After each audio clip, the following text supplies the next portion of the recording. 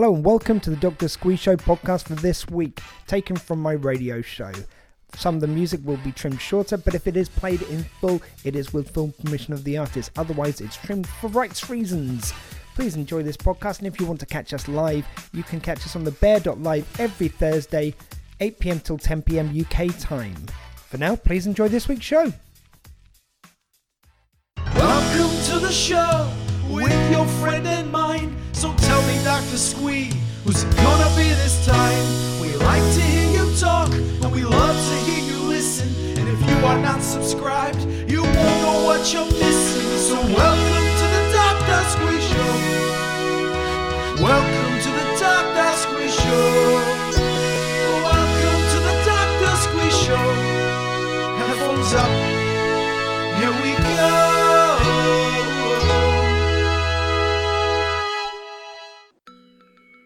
Hi, this is Bill Oberst Jr., and you're listening to the Dr. Squee Show here on The Bear. Stay tuned. Don't leave. Don't make me go all creepy on your ass. Hello and welcome to the Dr. Squee Show. I'm Dr. Squee, and this indeed is my show. Guys, this is an exciting one as well, because we are coming to you for the first time, from my new computer. Much built up in legend before now. We finally got it all set up. I really hope this is coming through okay. I've got this little fear that this isn't broadcasting, but hopefully it is. All the signs look right. So look, just message me if you know you're hearing this. Guys, it's been somewhat of a week. Look, actually, we'll get to that in a second, but I should say my guest tonight is Trevor Lock, awesome improvised comedian who's traveled the world with his fantastic brand of surrealist comedy. Absolute joy to talk to, and we'll be playing that interview later on in the show. We've got the big question of the week. In fact, this week we've got two of them. Now, I thought it'd be fun, seeing as the UK got Nil Poi in Eurovision, which we were talking about last week. I thought it'd be fun to ask the question, what were your Nil Poi moments in life? And I did that. And people misunderstood what I meant, so they started just talking about the competition and why we got Nil Poi and why they think that it was either just or unjust or what we could do to solve it. So I put up another one, which was the big question of the week was instead, who would you send? If you could send anyone to represent the UK for Eurovision, who would you send? And you came up with loads of answers, and then I started getting some actual answers for the Nil Poi moment. So we got two questions, and Nicola's going to be joining me to go through those in just a bit. But yeah, guys, it's been a week. I think the one thing which really hit me is it's where we are after a year of lockdown. And the fact that, stuff here in the UK, or in England especially, is starting to ease up a bit at a time. I just had this song earlier. It's by Luke Combs, who's someone who our station manager is a big fan of, and they had this story about stuff he's been doing during lockdown, and they put this link to it on the BBC website to this song 6 Feet Apart, and man, I just nearly broke down crying. I did shed a tear or two, I'm not gonna lie, because just what a year, man. What a year plus. What a kind of pandemic we've had. So just a reminder, as always, to look after yourselves and each other. And, we've almost got through it. I'm having my second jab this weekend. Very much looking forward to it and being fully protected after plus 3 weeks. Because you've got to remember, it takes 3 weeks to ferment inside your arm. And along with that, I've been on a potato diet this week. I'll tell you all about that a bit later. But yeah, I've been just eating potatoes and drinking water this week. And right now, oh my God, I'm ready for food. I don't feel that hungry, but I'm ready for food. I will tell you more about that in a bit, though. Let's kick it off with some tunes. So given that it's been a nice summer's day, or spring day at least, we're going to kick it off with the Bare Naked Ladies, and this is Summertime.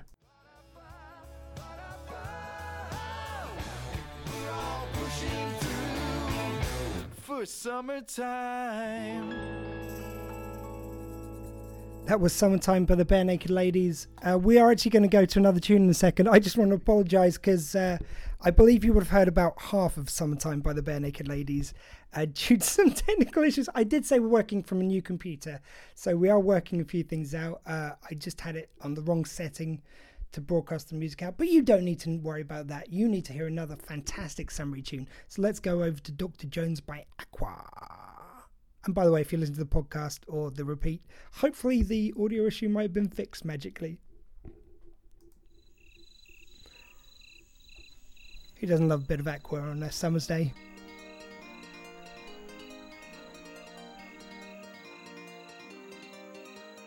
Sometimes the feeling is right. You fall in love for the first time. Heartbeat and kisses so sweet. Summertime love in the moonlight. I be you, I be I, I be you. Get up now. Wake up now. Dr. Jones, Jones, calling Dr. Jones, Dr. Jones, Dr. Jones, wake up now. Wake up now. Dr. Jones by Aqua. What a fantastic tune for a summery day. And speaking of things which bring to mind all things summer for me, I'm joined now by my woman, by my lady, by Nicola Gosling. Please welcome her to the show. Hello, Nicola, as I drop my phone. Yeah, you weirdo. Hello. I'm a weirdo. Well, you're engaged to me, so ha! Yeah, I know. But I'm just taking one for the team, that's all. For all the ladies out there. I mean, you take usually more than one for the team in a week. How do you know about that? The postman tells me. Oh, it's the Sid James laugh and the look at the end that attracted me to her first, you know. Yeah, Sid James fetish. Yeah. And the fact that you've done your hair like him is just wonderful. Yeah, because that's it. So that's what I've done. I've gone for a male short haircut with grey and... Balding, you forgot. Oh, balding, yeah. Honestly. Okay, we're going to go through the big question of the week answers. So we've got a couple of questions this week. In a first, I think, for the Dr. Squee show. You know, never before has it been seen. The 2 questions, 1 week, Nicola. You must be pretty excited. Yeah. Jesus. May as well just tell them about the potato diet instead. No, I'll tell you more about that later. But let's go through these. Answer the big question of the week. So the first one is, what were your Nil Poi moments following on from the UK's crushing defeat in Eurovision? And you know what? Kind of deserved. But look, we'll get to that anyway. But we've got Gemma Williams has put, of course, from the Talking Codswallop podcast, coming to your ears very soon, just after this show. So she's put weeing outdoors, as in when you're walking in the forest except, not on the busy high street. Gem, don't lie, we've seen it. In your own personal Nil Poi, is my own personal Nil Poi. My aim is never that good, or has never been good. I mean, I didn't think you women could do that because, of aiming issues. I'm not saying us blokes are great with the aim. I'm sure Jem wasn't stood up trying to wee. I don't know. I think she just cocks a leg and, much like the dogs. I mean, I don't know. But, yeah, no, I mean, the weeing bit, though, when we go LARPing, when you go LARPing... Live action role play. Sorry, I just assume everybody knows. Live action role play. They have these, portaloos in the actual live action role play arena, if I can call it that. In the field. In the field. I was making it sound all posh. There was a lion going to come out and start sort of fighting with us like an arena. I mean, you got the posh camps and everything, which are lovely, but it's in a field, yeah, you know? Yeah, it's very nice. Yeah, but it makes you feel like you're actual there and part of it. It's not... Yeah, I like the fact that portaloos are kind of put to one side and, it's all discreetly done. The portaloos are very discreet. However, on day 1, the portaloos are very clean, so it's quite nice. By day 2, they are absolutely disgusting, and I won't. So I actually spend most of my weekend weeing behind bushes, because when you come out of the live action role play, you're camping and you've got a proper toilet facilities. But while you're in there, you either walk all the way back, or you just wee in a bush. So I spent a lot of my time weeing in bushes over that weekend. Yeah, wee in a bush. Catherine Tabner has put, falling up some stairs outside Canada Square and Canary Wharf during rush hour. Falling upstairs, that's impressive, like you just roll up there. That is what you get for wearing wide leg, long length trousers. I cried like a baby. Oh, Catherine. Yeah, no, I feel awful, but wide length trousers, yeah, I kind of get that. You just trip over them all the time. See, the problem is, I put this question up. I'm kind of glad we've got a second question of the week because I put it up and it's just all about the worst moments in people's lives. I'm like, this is meant to be a show about kindness, amongst other things. That's what you wanted, Nil Point. It means... No, they gave me exactly what I asked for, but then I realised, like, oh, it's just cruddy moments for people. And I sort of regretted putting the question out. They're not in the wrong. I am. I love this. It's like a case of, oh, this is what I want you to answer, but I really don't want you to answer. No, it's about asking for something. Then when you get it, you're going, oh yeah, no, this isn't good. It's I think it was on the Practical Jokers. They did one of them, and where they set themselves challenges and they have punishments at the end, and they set themselves one punishment. Oh no, it wasn't. It was on the Ricky Gervais radio show with Carl Pilkington. Right. They got him to do something. I can't even remember what it was, but like they were watching it, they were going, it's like, why did we ask for this to happen? I don't want to watch this anymore. It's kind of one of those moments. Right. So, I'm sorry, guys, but our only other answer. I hope you're okay. No, Oh, I'm yeah, sure you are, obviously. but, yeah, not you. the No, lady. obviously, I hope. Oh. I hope my good friend Catherine's okay. Fine. I thought you were going for self pity then. That's Catherine. She's known as I've always known her as Teresa. I don't know as Catherine Teresa Taberner. Taberner, sorry. Anyway. Rebecca Dunbar. Having the seat claps on my first ever uni lecture, about 250 people. I was late as always, so literally everyone saw and heard it. Oh man, look, that's one at least we can empathise with. We can kind of show some heart. We've all had that moment. Like when something collapses on you. I remember once, it was the night of the prom for my secondary school. And because, look, I'll be honest with you, I wasn't one of the popular kids back then. I didn't go because, it just seemed to be hanging around with a bunch of dicks, to be honest with you. So I didn't go. And I went out and helped Dad with some deliveries. My dad had a chemist, so, delivering out to the town. When we got back, there was a box of stuff to carry in. So I think we're dropping off some stuff, probably picked something off from somewhere. I went to carry it in, and someone from the window, one of the people who wasn't so shitty, kind of waved to me. And so I went to wave back. So I had this box in both hands. I kind of quickly put the box against my body, held it in one hand and waved. But like this is one of those boxes with handles, and that handle broke then. And it kind of felt, I just managed to catch it before it went to the floor. But cue anyone else who was looking out the windows just laughing at my ass. So because... I should add that like my dad's chemist shop, which we lived above, and my mum still lives there, was across the road from the town hall in Romsey where I grew up. And so everyone at the prom, it was across the road. So loads of people from the prom saw me. That was a pretty bad Nil Poi moment.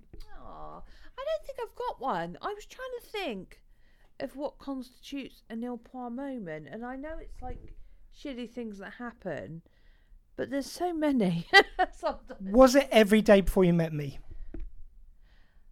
Well, this is the thing. I'm trying to balance whether it's every day before or every day after. Only fair. Only fair. I mean, I did have one incident, just thinking of your lady there who fell over her trousers. I was once... my lady of the trousers. Lady of the trousers. I can sympathise because I was walking down my sister's... This is why sometimes I just like to make sure her hand's free just in case with stairs, because I once fell down my sister's stairs.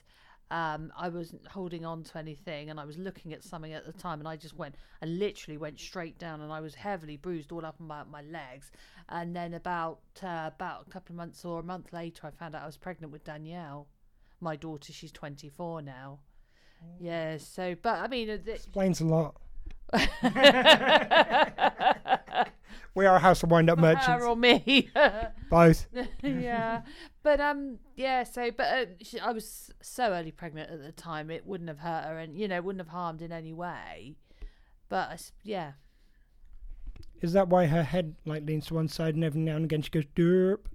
Yeah, that's the one. I thought so. Yeah, she was actually in Hot Fuzz. You might have seen her. Yeah. Yarp. At the supermarket, yeah. Narp. Honestly. Hot Fuzz, one of the greatest films. Love that film. Oh, love the Cornetto trilogy. Yeah. So this is the answers now. We move over. Actually, sorry. Let's play another tune, and then we're going to go for our second big question of the week. Yes, a record-breaking second big question of the week, where we speak about who you'd send to Eurovision. So what we're going to go for now is a bit of Presidents of the United States of America. Ooh, And I like that one. Sorry. Which one do you like? Oh, sorry. I was thinking of a song. Yeah, which one? No, I can't remember the name of it. Sorry. They've done more than one song, you know. I was thinking of something totally else. I was thinking of a song. Oh, I thought you were thinking of Lump, which is one of their biggest hits, or Kitty. But we've gone for something a bit different. This is Presidents of the United States of America. Hopefully this one will play. And this is We're Not Gonna Make It.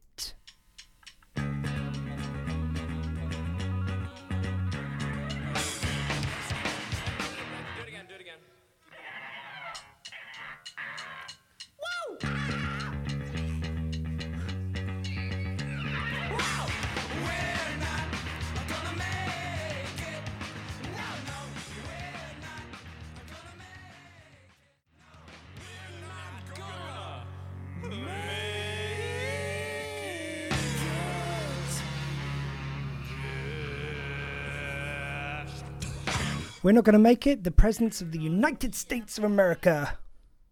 So we hope you enjoyed that one. Now we're on to our second big question of the week. That seemed like a short song. Yeah. But again, so we're going to go back to the answers now. So this is who you would send to the Eurovision Song Contest to represent the UK. Nicola, any ideas for you? No, because I was trying to think who I dislike enough to get nil points.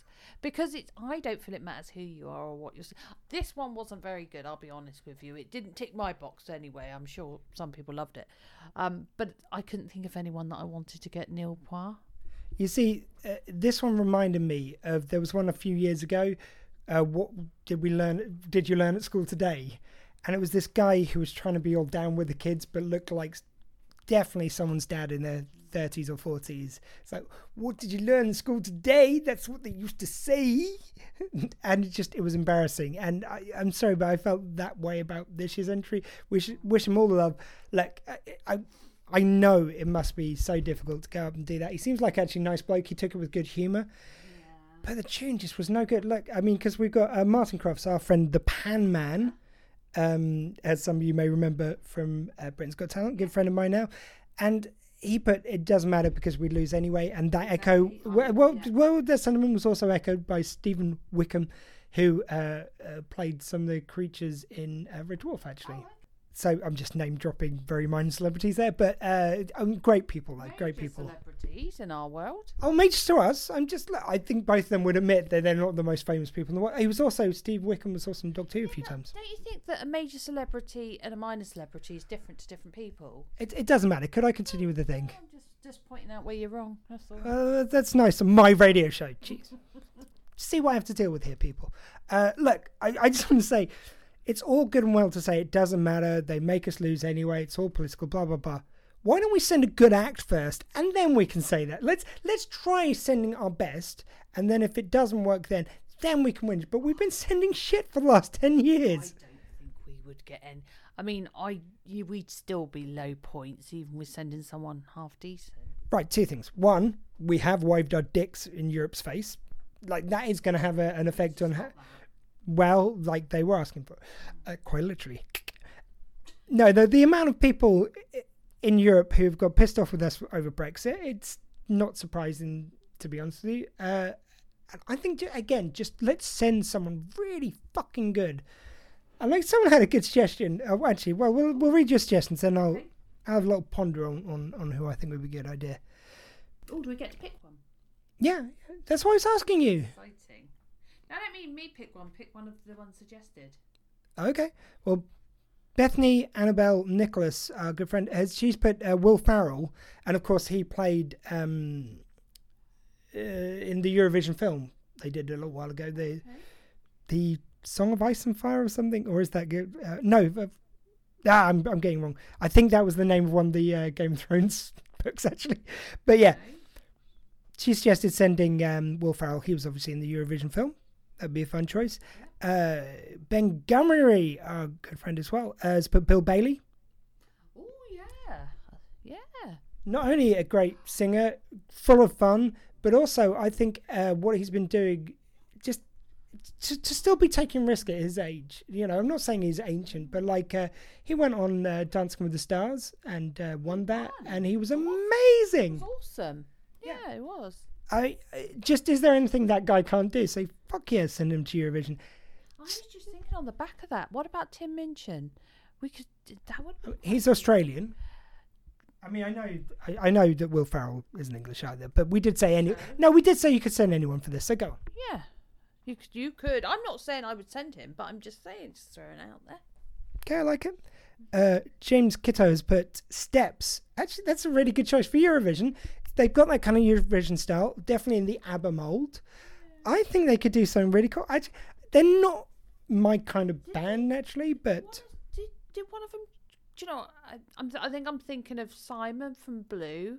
He did it one year, didn't he? Or maybe I believe so. Steps. Someone from Steps have a go at. I can't remember now.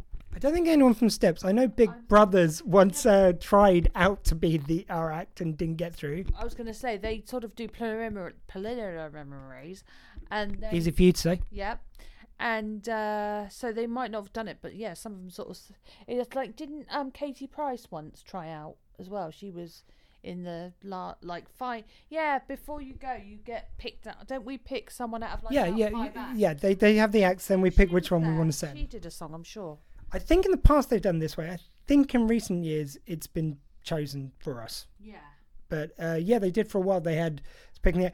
Katie Price. Oh my God, there's a singer for you. Yeah. Robert Cowley has put this one. Reason it's perfect.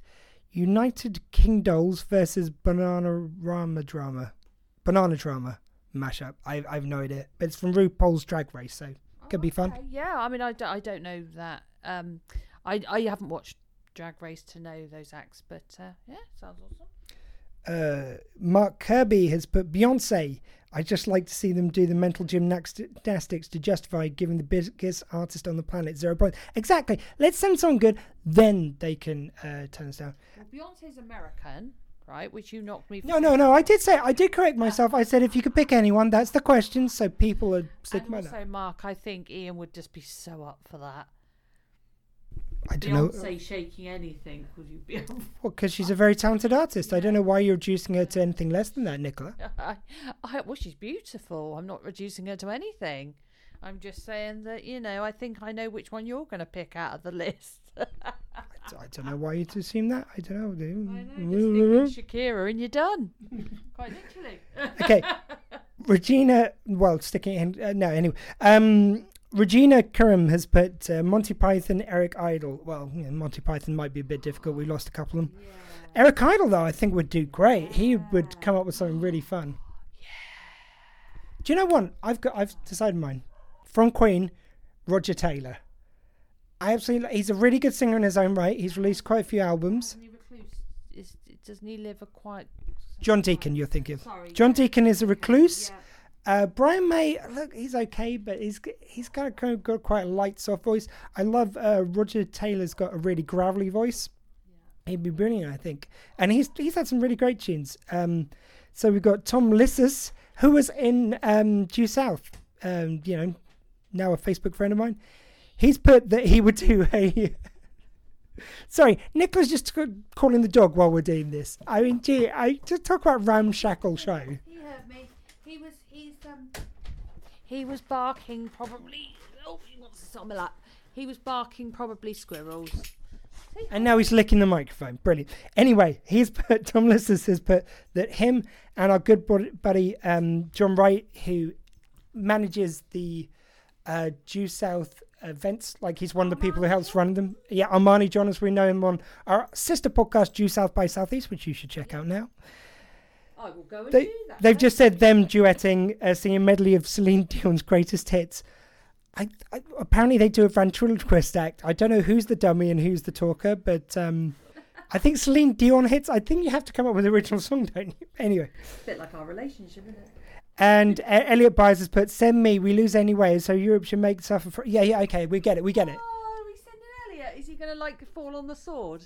So again, Elliot, who's from the Recheck podcast. And he's also our friend, bizarrely. We're just advertising all our different shows. Elliot's so cool. He makes the most amazing Star Trek models. And I think he has his own YouTube channel, doesn't he, for it? Recheck Studios on YouTube. Awesome. And while you're there, hey, you can follow the Dr. Squee Show. That's all I'm going to say. Follow Recheck as well. Yeah, Recheck, I think, on Facebook. Anyway, look, Let's not go plugs mad here. Guys, please do check out all those places though, and thank you for all your answers to the big questions of the week. Yes. We're very pleased with those. I was thinking also that Kelsey Grammer might be quite cool. Yeah, amazing set of pipes. Yeah. I'm just trying to think of British acts though. Okay. The answer is right behind us on the wall here. Peter Capaldi. He's a singer, plays guitar. Okay, and then he could duo with his son. No. Actually, I think it's Twice second removed cousin or once removed or something. something like Yeah, that. He's exactly. distantly related to Lewis Capaldi, which I think would be another good one. Yeah. Well, what about Lewis Capaldi? That's what I'm saying. I think that would be a great one too.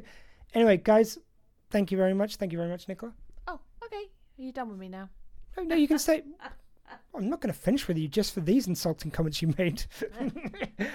Nicola, I was going to tell them about the potato diet.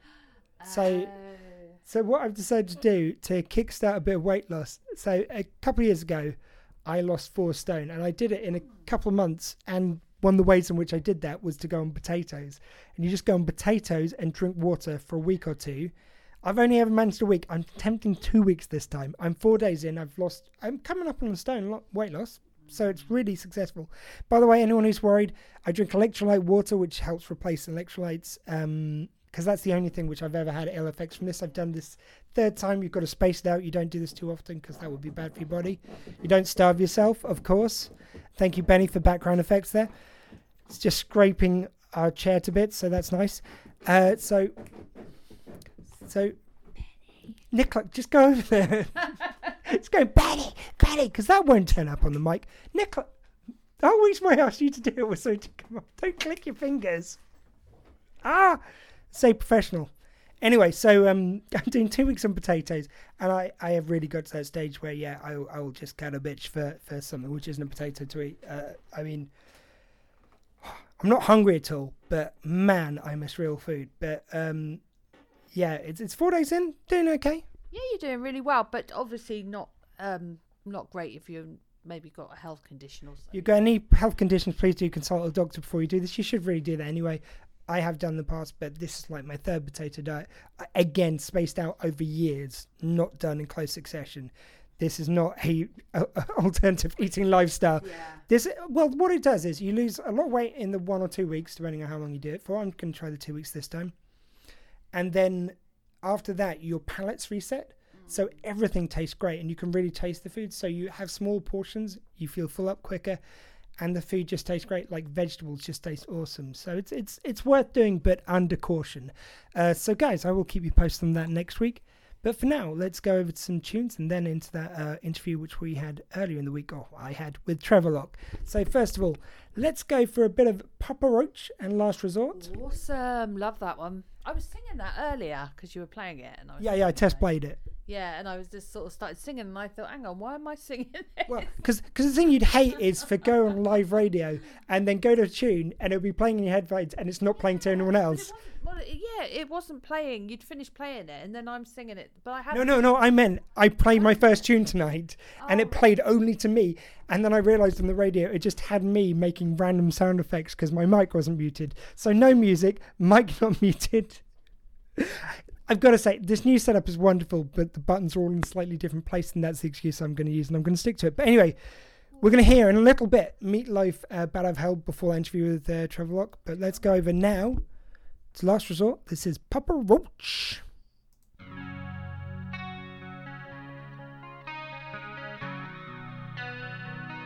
Oh, no, it's not. I'm playing the wrong tune. Oh, professional. Okay, this is Papa Roach, Last Resort. We're professionals. Life into pieces. This is my last resort.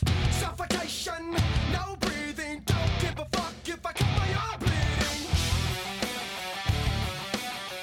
This is my last resort.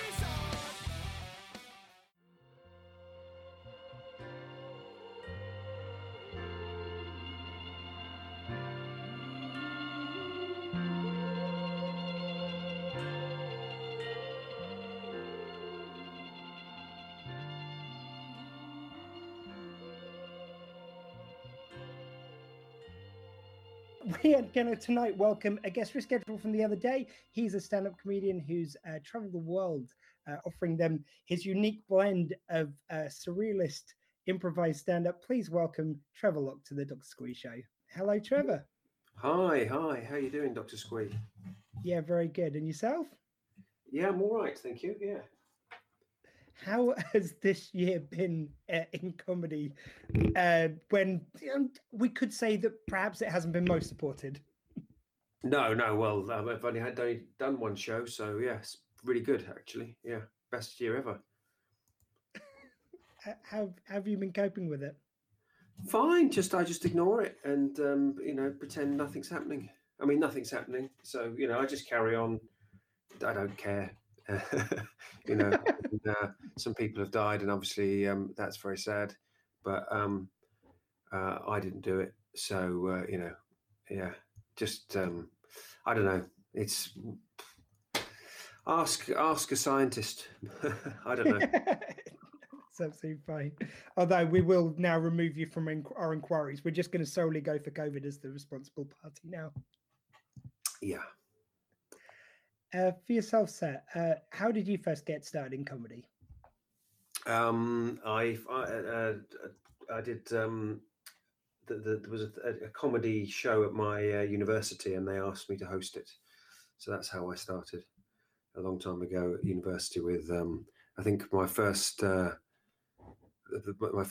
I think, was Bill Bailey was the act that I had to introduce. Oh wow! How was that? And what a first kind of person to introduce was. Like by then, he would have already been kind of quite known on the scene. I mean, I had no idea who he was. I mean, I didn't know anything about comedy, and I just remember he was very funny. But yeah, I didn't know. I had nothing. I don't think I'd never seen a live stand-up show before, so I had no idea what I was doing. But he was very funny. Yeah, it was a sharp learning curve. And was it just a case of just the opportunity came up, so you thought you'd give it a go? What kind of drew you to comedy? I don't like making people laugh. That's about it, really. Simple as that. I suppose I'd made people laugh at university, and they said, "Oh, we've booked in this comedy night. Why don't you host it?" Because they also knew nothing about comedy, yeah. It was terrifying. It was very exciting, very terrifying. I did about the shows. I think came every other week. So yeah, it was extraordinary. My first 6 shows was Bill Bailey, Dylan Moran, Sean Locke, Al Murray. Yeah, really incredible. Yeah. So obviously now you're known for the improvisation, but did that come as a result of that just going into comedy, or was it something you already kind of just had a knack for? Well, I just had a sort of knack for it. I didn't realize you could write jokes. I thought they just were all really funny. I thought they could. That seemed like cheating. I just thought they were better than me. I just thought because and then I realized it took me a long time to realize that you can actually write things down, like actors do, and learn them. So then I eventually started learning to write jokes and remember them. But that took me how did those first few gigs go then? Just going very up there and badly, just very badly. But you don't know how. If you don't know anything, ignorance is bliss. So you don't. I mean, it's bliss for about 10 seconds before someone heckles you. We used to be heckled back then in the 90s. So yeah, it was exhilarating. I had no idea what to do, so I could be fantastically awful, and without any shame, really. There would be the uncomfortableness of not being able to do what everyone else could do, like not being able to make an audience laugh, but it didn't matter because it was just the whole thing was so thrilling, years later then I learned how you write jokes, you learn them, you say them in the right order, and and things can get better, and now I've gone full circle and now I've stopped writing jokes. I still write them, but usually for other people, and now I do make it up properly. make it up properly. And like, I mean, how did you deal with so like, you know, the reaction from these earlier gigs you said about hecklers and stuff? Was that something which you were okay with to begin with? It was thrilling, absolutely thrilling, and until I realized everyone's laughing at me, and because of what that person had said, you know, and then you know, when I started doing it on the circuit in London, I was terrified of hecklers because I would get them on a regular basis, and you know, and they would be very good. The hecklers were very, very good. So it'd be like I play a lot of chess now, and it'd be just basically like going on stage. It'd be like it's like when you play somebody who's much better at chess with you. You can lose a match before you've even started. You know, within a couple of moves, and that's what it was like for me as a young comic.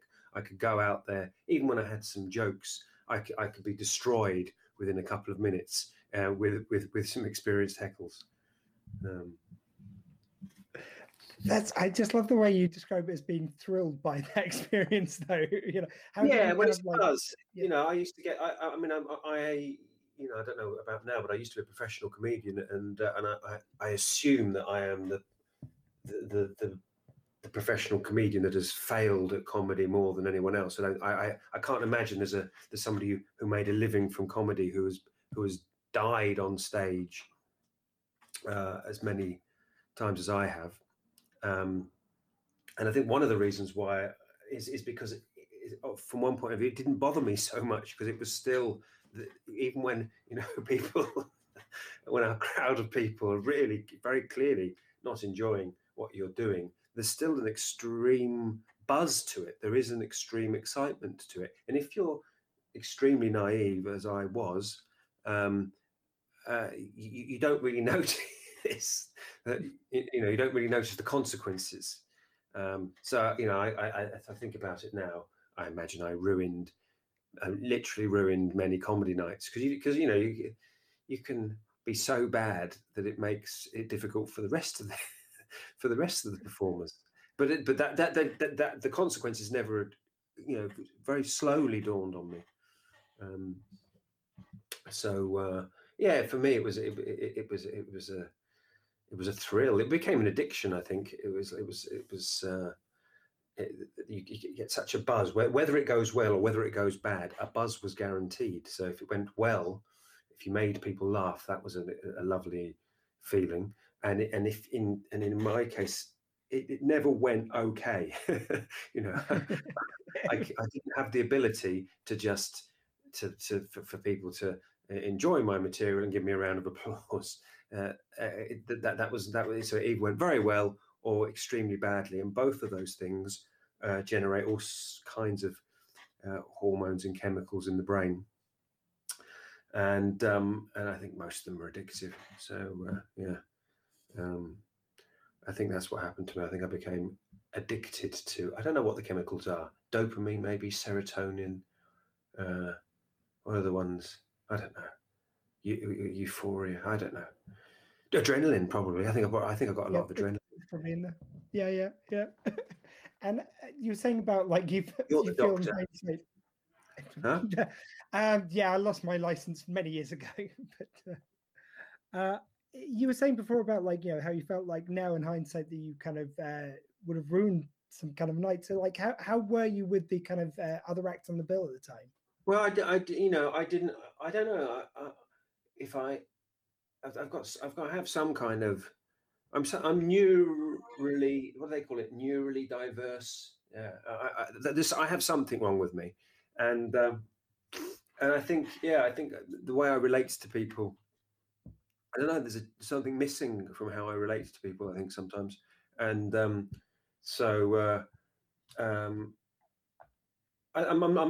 quite good now, I think, with people, or I've learnt things, but I think I was socially very unskilled, unaware. You know, I mean, people probably would have called it some kind of shyness, some kind of introverted thing. But I do remember working out that it wasn't that people that didn't like me. It was that, you know, they sort of dreaded being on the bill with me. That's a difference. It's not that they don't like you. They you know, as a person, they probably thought I was as fine as anyone else. But just the consequences of being on a lineup with me, you know, yeah. So I think that's yeah. I think looking back, I think that explained certain things. I think because I didn't know. You know, I got an agent far too soon, who must have seen me do well by a mistake, and then booked me in for gigs that I was unable to do simply because I hadn't seen gigs. I didn't know what was required. So you know, I didn't know that it's important to keep to time. It never occurred to me things like that, or that you know, try and find some stuff that works, and then just do that for a while until you know. Don't do something different every single night. You know, yeah. But that seems to have worked in your favour. You know, you were playing the long game apparently. Oh, I don't know. I don't know how it's worked in my favour. I don't know. I mean, it's, you know, I don't know. It's no one chooses to be born, and so yeah, you have to deal with what happens. But you know, yeah, I don't know. You can't do anything differently, can you? But I do occasionally remember. You know, I bumped into some comics last week that I hadn't seen before, or that I really remember from when I started out, and then it sort of takes you back, and you're like, God, yeah, I really knew. There's so many things that I completely had no idea about. But you know, I think some people are like that. Some people are extremely blind to certain it's like being colorblind, I think, or having or tone deaf, or you know, you can survive in the world totally well being colorblind, but then in a few precise situations that will be a tremendous disadvantage. And I think that's what it is with me. I appear to be absolutely normal, and I can function absolutely fine. And then there's a couple of precise circumstances where I just don't see the stuff, and it just so happens that one of them is my job. But yeah. You know, I think there's something to some of the most interesting acts like that, though. You don't see it as everyone else would see it. Like, that's surely part of kind of making your comedy, your performance in any area of show business your own, is like you don't see it how everyone else does. Yeah, well, that's I think that's trivially true for everybody. Everybody has their own point of view. Yeah, definitely. But I think you know, and obviously we'll never know what we don't see. We never know what it's like to be somebody else, and we can never know that we are experiencing the same thing that everybody else is experiencing. That is true. Yeah. But you know, with experience, I have learned very slowly. I've learned, wow, you know, I really knew so little about the sort of stand-up comedy world. It was sort of a wonder. It's a testament to how nice people are, really, that I wasn't completely spat out. I just love the fact that it's almost like you create stand-up comedy for yourself. Like you didn't. It sounds like you hadn't seen stand-up comedy. No, I hadn't. I mean, I do remember. You know, it was a real dawn. It was like a moment of wow. People are learning jokes and saying them. You know, I thought that was. You know, I thought I'd come up with that idea. I could cheat. I could come up with some jokes. I could prepare some. And this way, well, yeah, that's what you would do, isn't it? That's what they do. You know, I had to invent that, but I invented that idea, you know, after having failed at doing it. Yeah. Yeah, I kind of love that.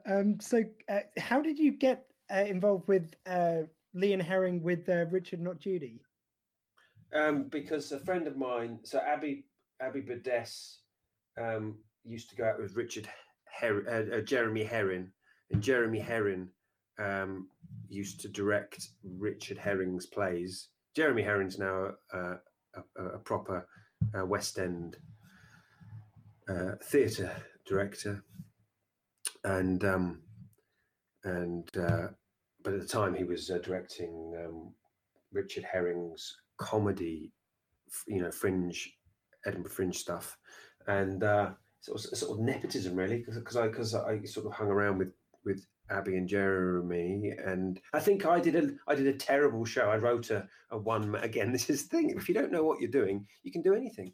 I wrote and performed a one-man show. It wasn't comedy, it wasn't theatre, God knows what it was, but Abby came along and Jeremy came along, and I don't think I was, and he needed a young actor to play the young Richard Herring in Richard Herring's new play, and so he auditioned me, and I think Richard, well, obviously didn't mind that they chose me to be in it, so I was in Richard Herring's play. And this is an example. So this is basically how I get through in life. So Richard Herring, very kind and generous man. I do his play, which was just an extraordinary leap for me to go to, because he was a successful comedian doing this play at the Edinburgh Festival. I'm in it, and so he pays for everything, and then he's doing his TV show as a sort of fringe dry running the TV show live at the Edinburgh Festival, and just be nice to us. I think just as an excuse to give us a per diem, because it's the fringe, you don't expect to be paid. But as an excuse to give me some money, he said you can be in the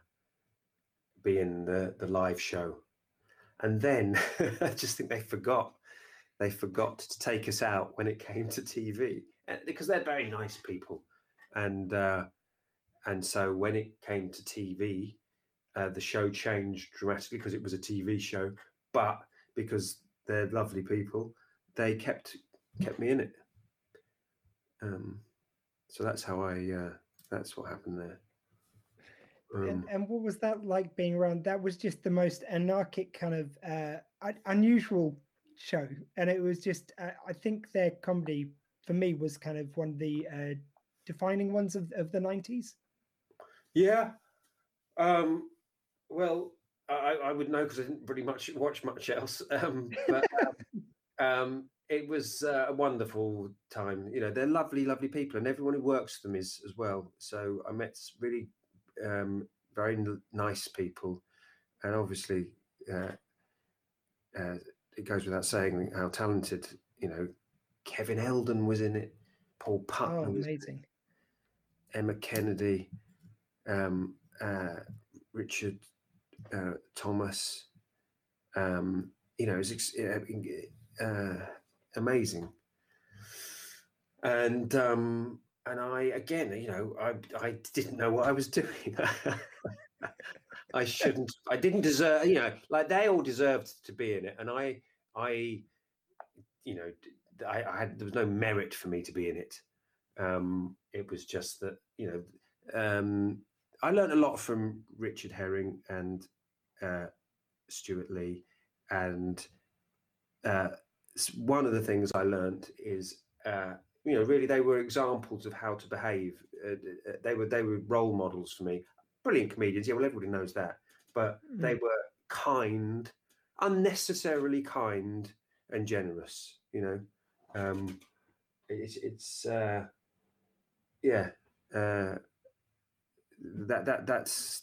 I didn't realize that at the time, probably because that was very early on in my experience of the industry, and then since then, having been involved in it for decades now, you realize, oh my God, no, that they really were special, are special.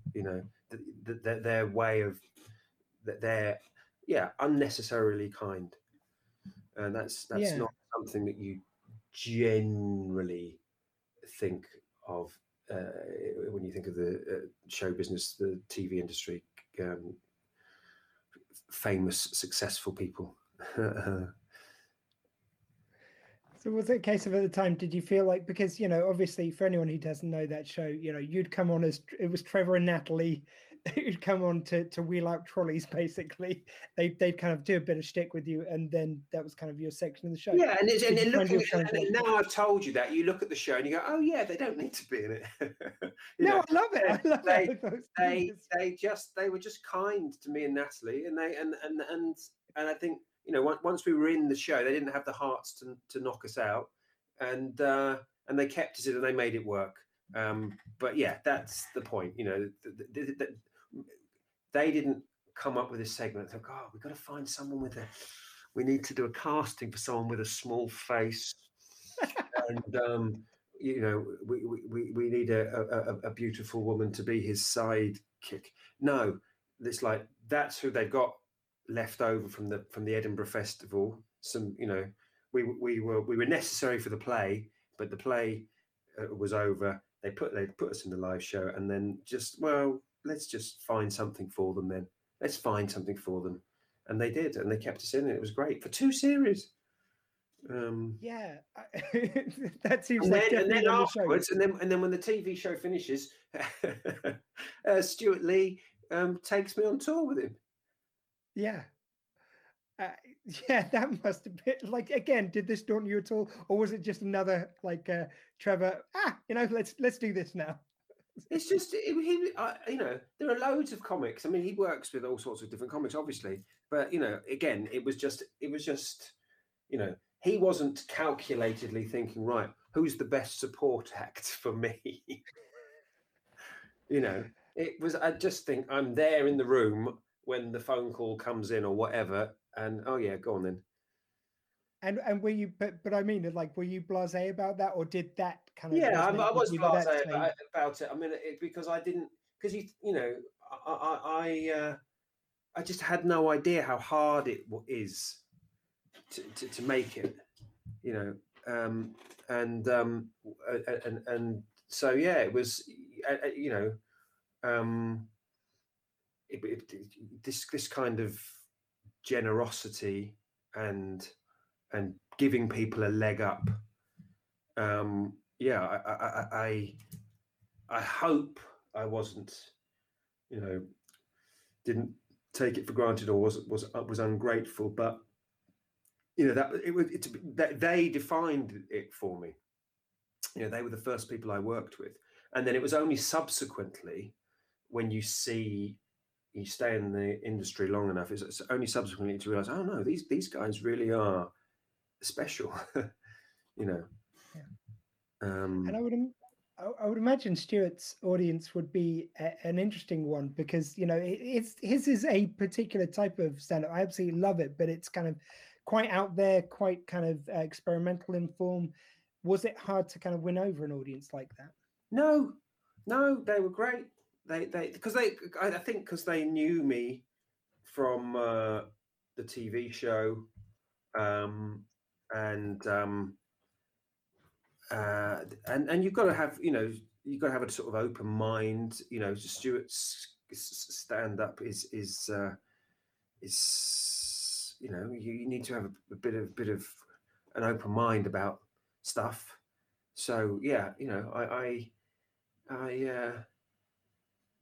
once I did badly. I can't remember where it was, but Stuart told me off because I wasn't very loud. I had very bad microphone technique, so I was just, the front row were laughing and no one else was, and it turned out it's because I wasn't holding the microphone very close to my mouth. No, it was they were almost the perfect audience for me. Yeah. And how do you go from there to starting to do your own tours and your own kind of gigs? Well, you just copy, So I started, I copied Richard Herring by just writing comedy plays.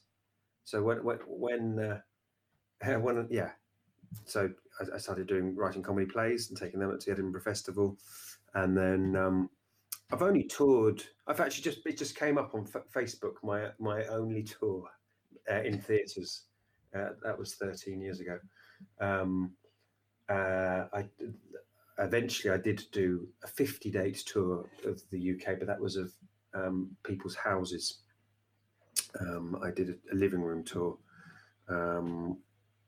because I do. There are people who like my comedy, but not very many. What was the question? It was just about like going from supporting Stuart Lee to then going and doing your own kind of full-length routines. Yeah, well, I mean, you just, I mean, it's hard, you know. Yeah. But I'm lucky. There's enough, you know. Well, there's somehow I'm still asked to do comedy. People will give me money to do comedy, and I find that unbelievable, but it does happen. I mean, it's you know, it even happened last Saturday. You know, even post lockdown, it's still happening, and you know, there are more gigs to come. Dr. Squee, there are more gigs that I'm going to be paid more money this year. Not more money. Weirdly, I'm actually going to be paid less money than last year, but that's the economics of it, isn't it?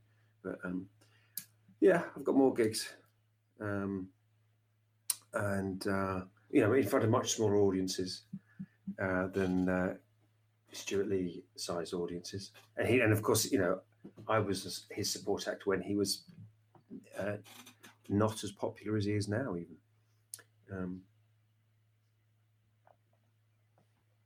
Yeah.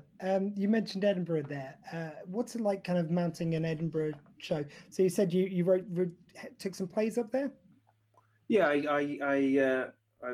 think I took 5 plays up there. Yeah. How did it go, like mounting your first production? Well, it was again, it's really easy because I had a brilliant manager, and who must have been naive as well. So we did this. You know, my first. Well, you know, I don't know. I'd written other rubbishy things. You know, the thing that Jeremy and Abby came to that got me into Rich's play. But I wrote a play, and somehow he managed to get me a deal so that I was in this venue in the Gilded Balloon, and there was some kind of sponsorship deal, some production company. Somehow he managed to wangle it. So I mean, I couldn't pay the actors, obviously, but there was a way. I don't know, but we managed to get actors up there in the play. We did the play, and it didn't lose that much money. It got amazingly, it got good reviews, and then I managed to do 3 more plays because production companies were sponsoring the plays.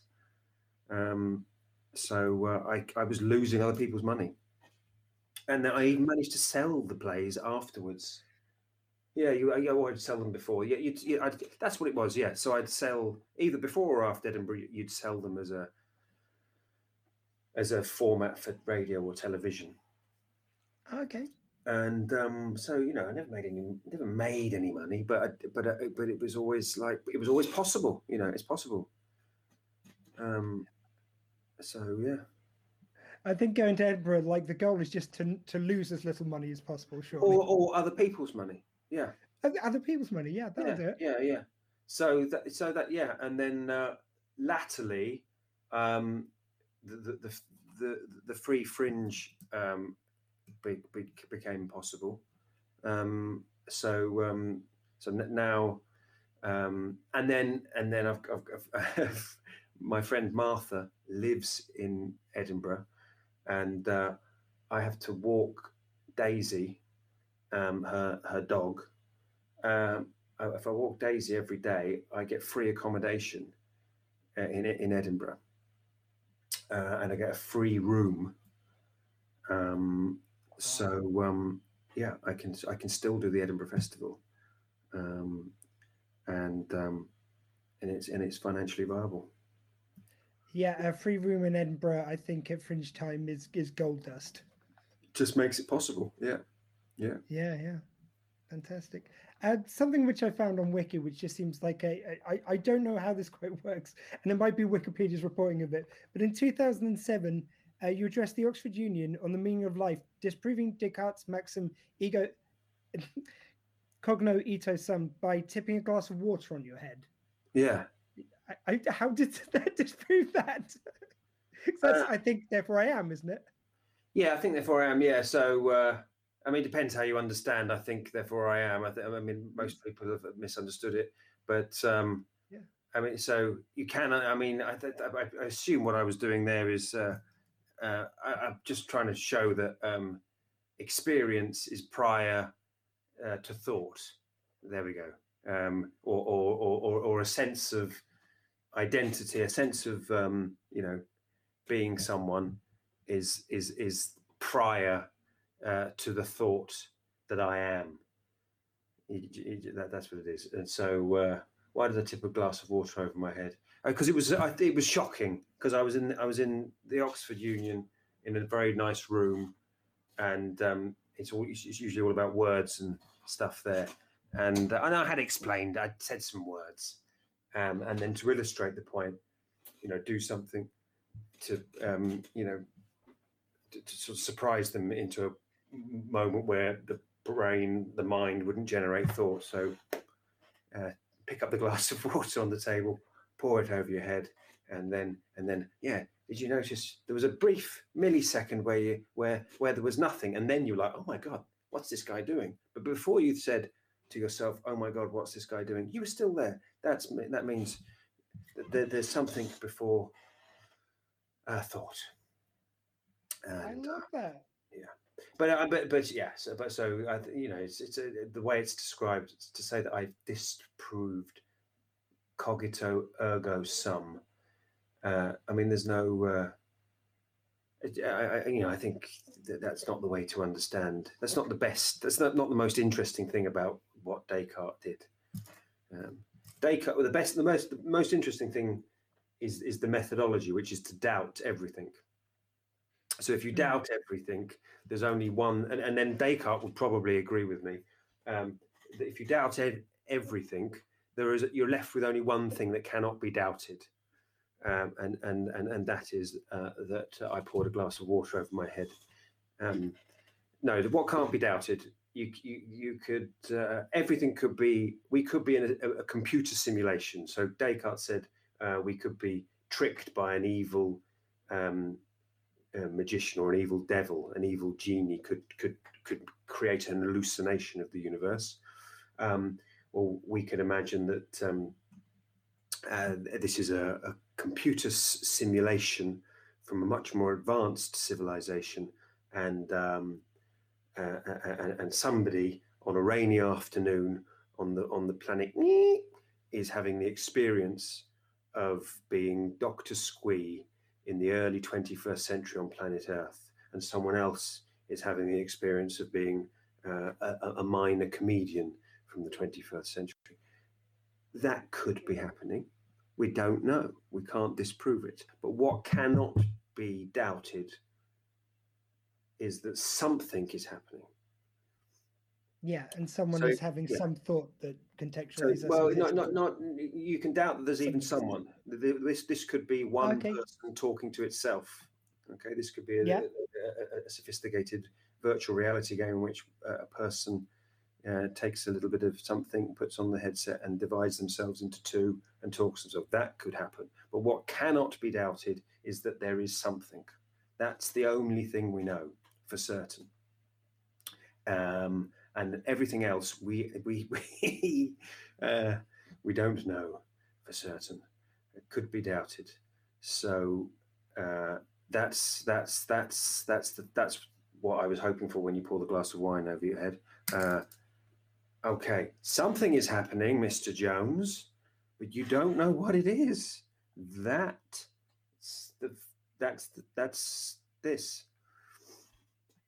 And was that kind of planned out in advance? Or was just that there in the moment? Like, let me get myself into a new space. It just seems like No, you've got this kind of great experimental gene to kind of put yourself into a different space through something on stage. Does that make any sense? What I'm saying there?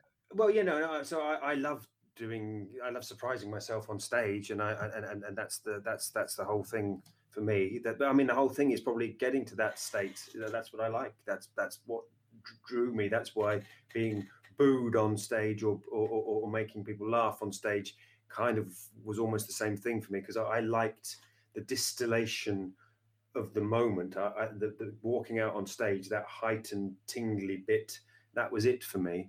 They said to me, can you come and speak to us on the meaning of life? I don't know why. And so I had I'd seen people pour glasses of water over their head. I was in a Sufi school for a while, so I knew the tricks, and there was water there. They weren't understanding what I was saying. I don't have any water here, Dr. Squibb. I've drunk it all. I've got a little bit. There you go. Okay. Yeah. I've got more. I had slightly more left. Yeah. I'll follow you off that cliff. It's all good. So, with this kind of like enjoyment of kind of getting to different spaces, how does it sit with you when you do stuff like acting? So you've kind of popped up on Time Gentlemen Please. You did that sort of turn on This Morning, Richard Not Judy. Does that create the same buzz in the same way? No, not really. I'm not very good at acting, and I don't like getting up early in the mornings, and I don't like TV studios. So no, these are all things that again, I don't get out of merit. I just get out of being friends with the right people. So yeah. What do you do to keep yourself engaged in those experiences then? Just try and learn from the kind of comedians around you, or just by the time I got to be put in television shows, I had learned try not to fuck it up for everyone else. So that's and that's what I do, and I do, and I was telling someone the other night. We went back to doing comedy on Saturday night, and I say a silent prayer before I go on stage. I don't know who I'm praying to, because we don't know what's happening. We don't know who's there.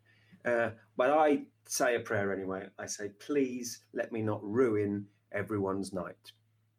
That's my prayer before I go on stage, and that's what it is now. If I ever do, I was filming something yesterday, and I came close to ruining it, I think. That is the one thing I've learnt through all these years, is to really try hard not to ruin it for everyone else. Not a bad maxim to live by. And you went over to Japan in 2019? Yeah, I tried. I've ruined Japan for everyone now. It's I didn't want to, but no, that was again another piece of luck. Nothing to do with me. Aidan Killian, the Irish storyteller and comedian and promoter, he used to run a little circuit out in Southeast Asia. He invited me out, and I did a little tour of Southeast Asia, and the last date was in Tokyo, and it went well, mainly because there was a very nice promoter, and he filled the room for me, and he invited me back 4 times in 2019. So I am now the biggest selling stand-up comedian in Japan, after Trevor Noah and Dave Chappelle. Nice, I like it. Yeah. And it seems the ultimate way of kind of putting yourself in in an unusual position to get that adrenaline rush, to be in a completely different country and you were going without a script. Is this correct? Yeah. Well, I've been going out without a script for a few years now. Yeah. I don't just do it when I go to Japan. But like, I guess what I'm getting at is like, what's it like to go out in an audience where you don't know, they could have a completely different expectation of comedy based on kind of cultural differences. All this. Yeah, well, they're not Japan. You know, very few. There are some Japanese people that come, but so it's like no more than 100 people can come. It's a tiny British bar. So most of the people there speak English as a first language, which means they're American or Australian or British or Canadian. And then obviously, because it is in Japan, there are Anglophile Japanese that come as well. Or boyfriends and girlfriends, or unlucky staff. I'm not doing it in Japanese. I'm not big in Japan. It's just, there's a great guy, Paul Davies, in Good Heavens Bar in Shimokitazawa, and he likes my show, and so he pushes it to his punters. And then the weird thing about my show is you can come and see it again, and it's completely different. And so people do come and see it again. So that's why I could do it 4 times, because it's always going to be different, and the people twig, oh yeah, we'll come again, because they want to bring their friends, because they can't. It's something slightly different, isn't it? So they like to say, oh, come and see this. Oh, they don't believe that. Some people don't believe that it's got no jokes. They think that I've just got a sophisticated cast, and they want to come again and spot the actors, doing the rehearsed bits. So that's how it works. I've done it enough now. Yeah, it's still nerve-wracking, because in weeks before the gig, I'm not nervous about having no jokes. But in the minutes, in the 5 minutes before I go on stage, then I really regret my choices. It's ever regret for not doing something more scripted, or is it just? Yeah, it's really weird, because one of the reasons why I do it this way is because it goes much better than when I used to do jokes, and it always goes well, and but no matter, I never learn from that. So I don't learn from bad experiences or good experiences. So the fact that it goes well, I never learn that. I still get nervous. On Saturday night, I did a gig at Ivor Dembina's place in Camden, and a comic called Gabby Killick was on just before me, and she was really good, and absolutely blew the roof off the place, and I was just like, oh well, there we go. I've got to go on now. And the 2 comics next to me, Vitali, what's his name, and Stephen Allen, they both leaned over to me and said, oh, good luck. It was that good. And I just thought, well, it serves me right. Serves me right for being for not having any. When will I learn to prepare some jokes? And I walked up. I was introduced. I walked up, and I just, I said the prayer. Please not let me ruin it for these people. and I was just thought, well, fuck it. It's about time I died on my arse again. I never believe I can do it. In that minute, in that little bit before I go up on stage, I am walking to certain failure. But that seems to be weirdly tied to what you enjoy about it, from what you've told me. So, like, how do you marry those 2 things up? Well, because then it goes well. So then it goes really well, And so then I think, oh, yeah, I'm definitely never going to tell a joke again. And then sometimes I do. So, like, in that little bit where we opened up at the end of November, I did do a gig. I did Esther Manito's gig in the same room with David Mills. They were running a new material night. For some reason, they I mean, who do you think of for new material? Me. They said, "Do you want to come do some new material?" And I wrote some jokes, and died properly, you know. That's why I can't do it with jokes so easily as other people can. Yeah. So and you know. You now pass on your improvisational skills. Like you teach improvisation now. No, I don't. I teach joke writing. Oh, pardon me. Sorry. That's You the teach. weird thing. That is the strange You thing. So I have a thing 2 or 3 times a week, called Joke Hospital, and really good comics come along with their material, and I sort of lead a joke workshop. You know, we make their material better, and it's amazing, and it's popular, and I'm quite good at it. It's really odd. I really love it. I like helping other people make their jokes better. I've been doing that for nearly a year now, and it doesn't make sense, does it? I don't know. Is there something like improvisational to someone coming at you with their material and you've got to on the fly help them punch it up? The secret is this. Obviously, I do jokes when I'm on stage. That is how it works. It's just that I don't know what the jokes will be. They're made up in the moment. But the reason people are laughing is because I'm saying things that are funny, otherwise known as jokes.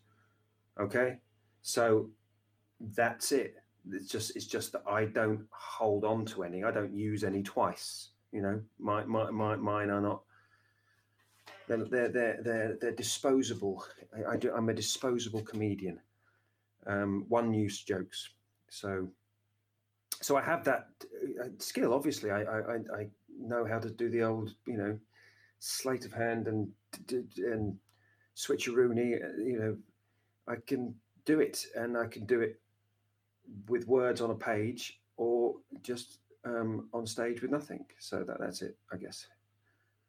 And do you think there's kind of like something which you get out of kind of being around all these different comedians coming to you where you're kind of teaching about joke writing? Does it help you think in a different way and kind of put your mind space in a different place? Yeah, it's just nice. It's a nice little community, and I learn about popular culture because a lot of the jokes are about they're about feminism or pop music, or some people write about their experience growing. I learned a lot about South Africa because there's one guy writes a lot about South Africa, or there's another guy in Cambodia. So it's fascinating. It is really interesting. There's lots of women, so there's lots of jokes about feminism. Well, not about feminism, but feminist point of view jokes. These aren't things that I'm interested in or aware of or know about, and so it's enjoyable from that point of view. And I don't teach them. I'm just sort of like in charge. I just lead the, I'm like I lead it. But it is still, I do find it quite odd in a way, but from another way, it kind of makes sense. And I've been playing a lot of chess recently, and I think chess has made me better. I think chess is a good skill for joke writing, I think. Okay, how does that help with joke writing? I think because you have to, if you're playing chess properly, you have to sort of you're visualizing things. You're looking for alternatives. You're looking for you're moving things around. You're creating little in a way you're creating mini narratives, 3-dimensional narratives, and you're creating alternative mini narratives of what the pieces could do before you make your mind up. And so that's what you're doing with a joke. So you'll have the idea of the joke. I want to make a joke about how men are like this. I want to write a joke about how men are lazy, and I want to use my brother as the example and my mother as the example. And then you've got the blocks, and then you can sort of move them. This is very bad. I'm much better than this when I'm not half asleep. And don't pay me for this. I'll give you a free set. Thank you very much for joining us. I won't keep you any longer. Thank you very much for joining us tonight. I hope you've had a good time. Thank you. I didn't realise it's over. That went quick. Have you got anything you want to plug while you're here? Yeah. So comes to Joke Hospitals. I used to have a website, but something's gone wrong with it, so it's not up. So you can't come to the Joke Hospitals. And I'm doing a show, but again, the website's not up. If you are in London, you can remember things. I'm doing it's free. It's just a tryout for a new format called Who Do They Think You Are on at the Camden Head. No, let's change the title. It's called Judgment Day.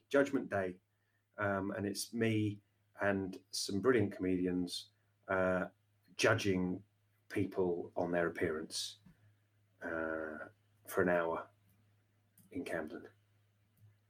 On the 11th of June. Sounds like fun.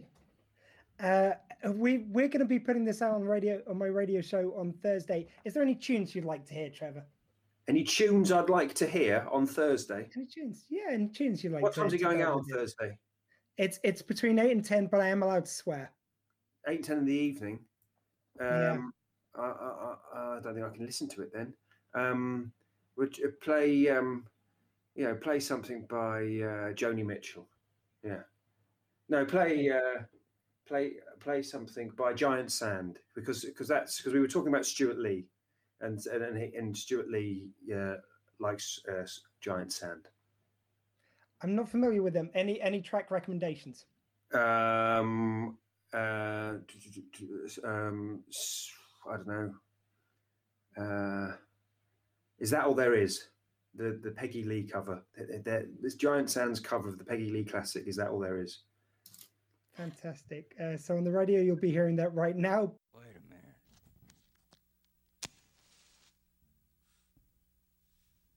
Okay. I remember when I was a kid, I was watching The Honeymooners. And the whole damn TV set caught on fire, and Dad picked me up like a football.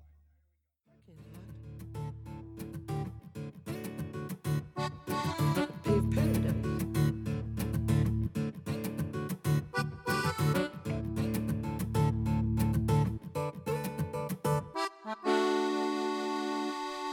That is Big Yellow Taxi by Joni Mitchell. And before that, you enjoyed my interview with Trevor Lock and also the track which he requested. In fact, we got both of his requests in. So he wanted Is That All There Is by Giant Sand, and he wanted something by Joni Mitchell.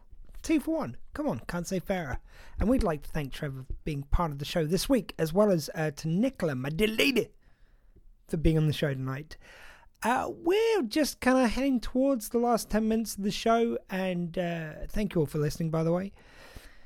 And this weekend, I'm actually having my second vaccine. And, it's not kind of fully connected, but part of the reason I wanted to lose the weight was because it comes up to that point whereby they said that if you have the vaccine, you're less likely to have any ill effects of it, or ill effects from COVID if you're a bit lighter in weight. So that kind of slightly helped influence my decision. I don't know where I was going with that, but I just want to say, guys, look, I'm about to have my second vaccine, and it is worth doing. Like, you just feel a warmth in your arm, and then the side effects, which either me or Nicola had in the first kind of vaccine, was very trifling. Going to get my second one done, and then just think, 3 weeks after that, you're all vaccinated. You're all ready to rock. Obviously, have to take these things seriously and be careful out there, as always. But yeah, you're more protected. And I've got to say, it's still strange, though. I think I mentioned last week or the week before on the show that I went on the bus. Actually, no, I don't think it's happened at that time. But I went on the bus the other day, and all the kind of like markers are down, so you can sit next to each other. And I was on there with Nicola, so Nicola was sat next to me, which was fine. But geez, I don't know how I'm going to feel the first time someone sits next to me on the bus. That'll feel a little bit claustrophobic, a little bit weird. I mean, who thought getting on a bus and someone sitting next to you would be a weird thing? Admittedly, with some of the randos you get on the bus, maybe it should be a weird thing at any given time. But man, I think that's the challenge we've got ahead of us, is returning to normal life, getting used to that, for that to be normal again. So guys, look after yourselves. Do be forgiving of yourselves if it does feel a bit weird to begin with, but we will all get there, and eventually we'll get back to some sort of normalcy. We're hearing more stuff about the kind of vaccines all the time, and about how, even though there is this Indian variant going around, that the vaccines do work against it, not 100%, but it will curtail the worst effects of COVID. And also we've got the fact that, they're looking at resequencing. I've just heard from Nicola, they're looking at resequencing the vaccines to have even less side effects. So, guys, look, I don't mean to get public service announcement on you, but please get yourself protected as best you can. Anyway, look, we've got just enough time for a couple more tracks. Let's go for one I almost started playing by accident earlier. So this is Guns N' Roses, Knocking on Heaven's Door. Now.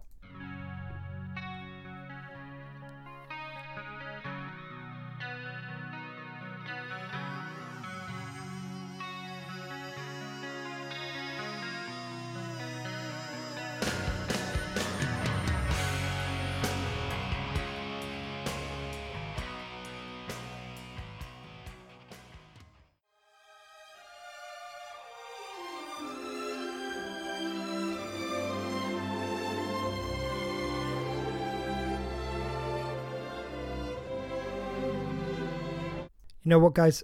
I'm really sorry to start a track and then end it like that, but we haven't got enough time. I just hit go on that track and I was like, oh shit, is that the time already? So you just heard Guns N' Roses, Knocking on Heaven's Door, and then the start of Modern Day Apprentice by Gregory Porter. We have run out of time for the show tonight. Hope you enjoyed it, as always. And we've been joined tonight by Trevor Lock and my lady, Nicola Gosling. Please join us again next week, where my guest will be someone else. I haven't arranged it yet. We'll find out. Guys, have a fantastic week. Thank you for joining us. I've been Dr. Squee. That was my show. And please remember, in a world where you can be anything, be kind. I'm not trying to win. I'm not doing this because I want to beat someone, because I hate someone, or because I want to blame someone. It's not because it's fun. God knows it's not because it's easy. It's not even because it works, because it hardly ever does. I do what I do because it's right, because it's decent. And above all, it's kind. It's just that. Just kind. Hey, maybe there's no point in any of this at all, but it's the best I can do. Why not? Just to the end.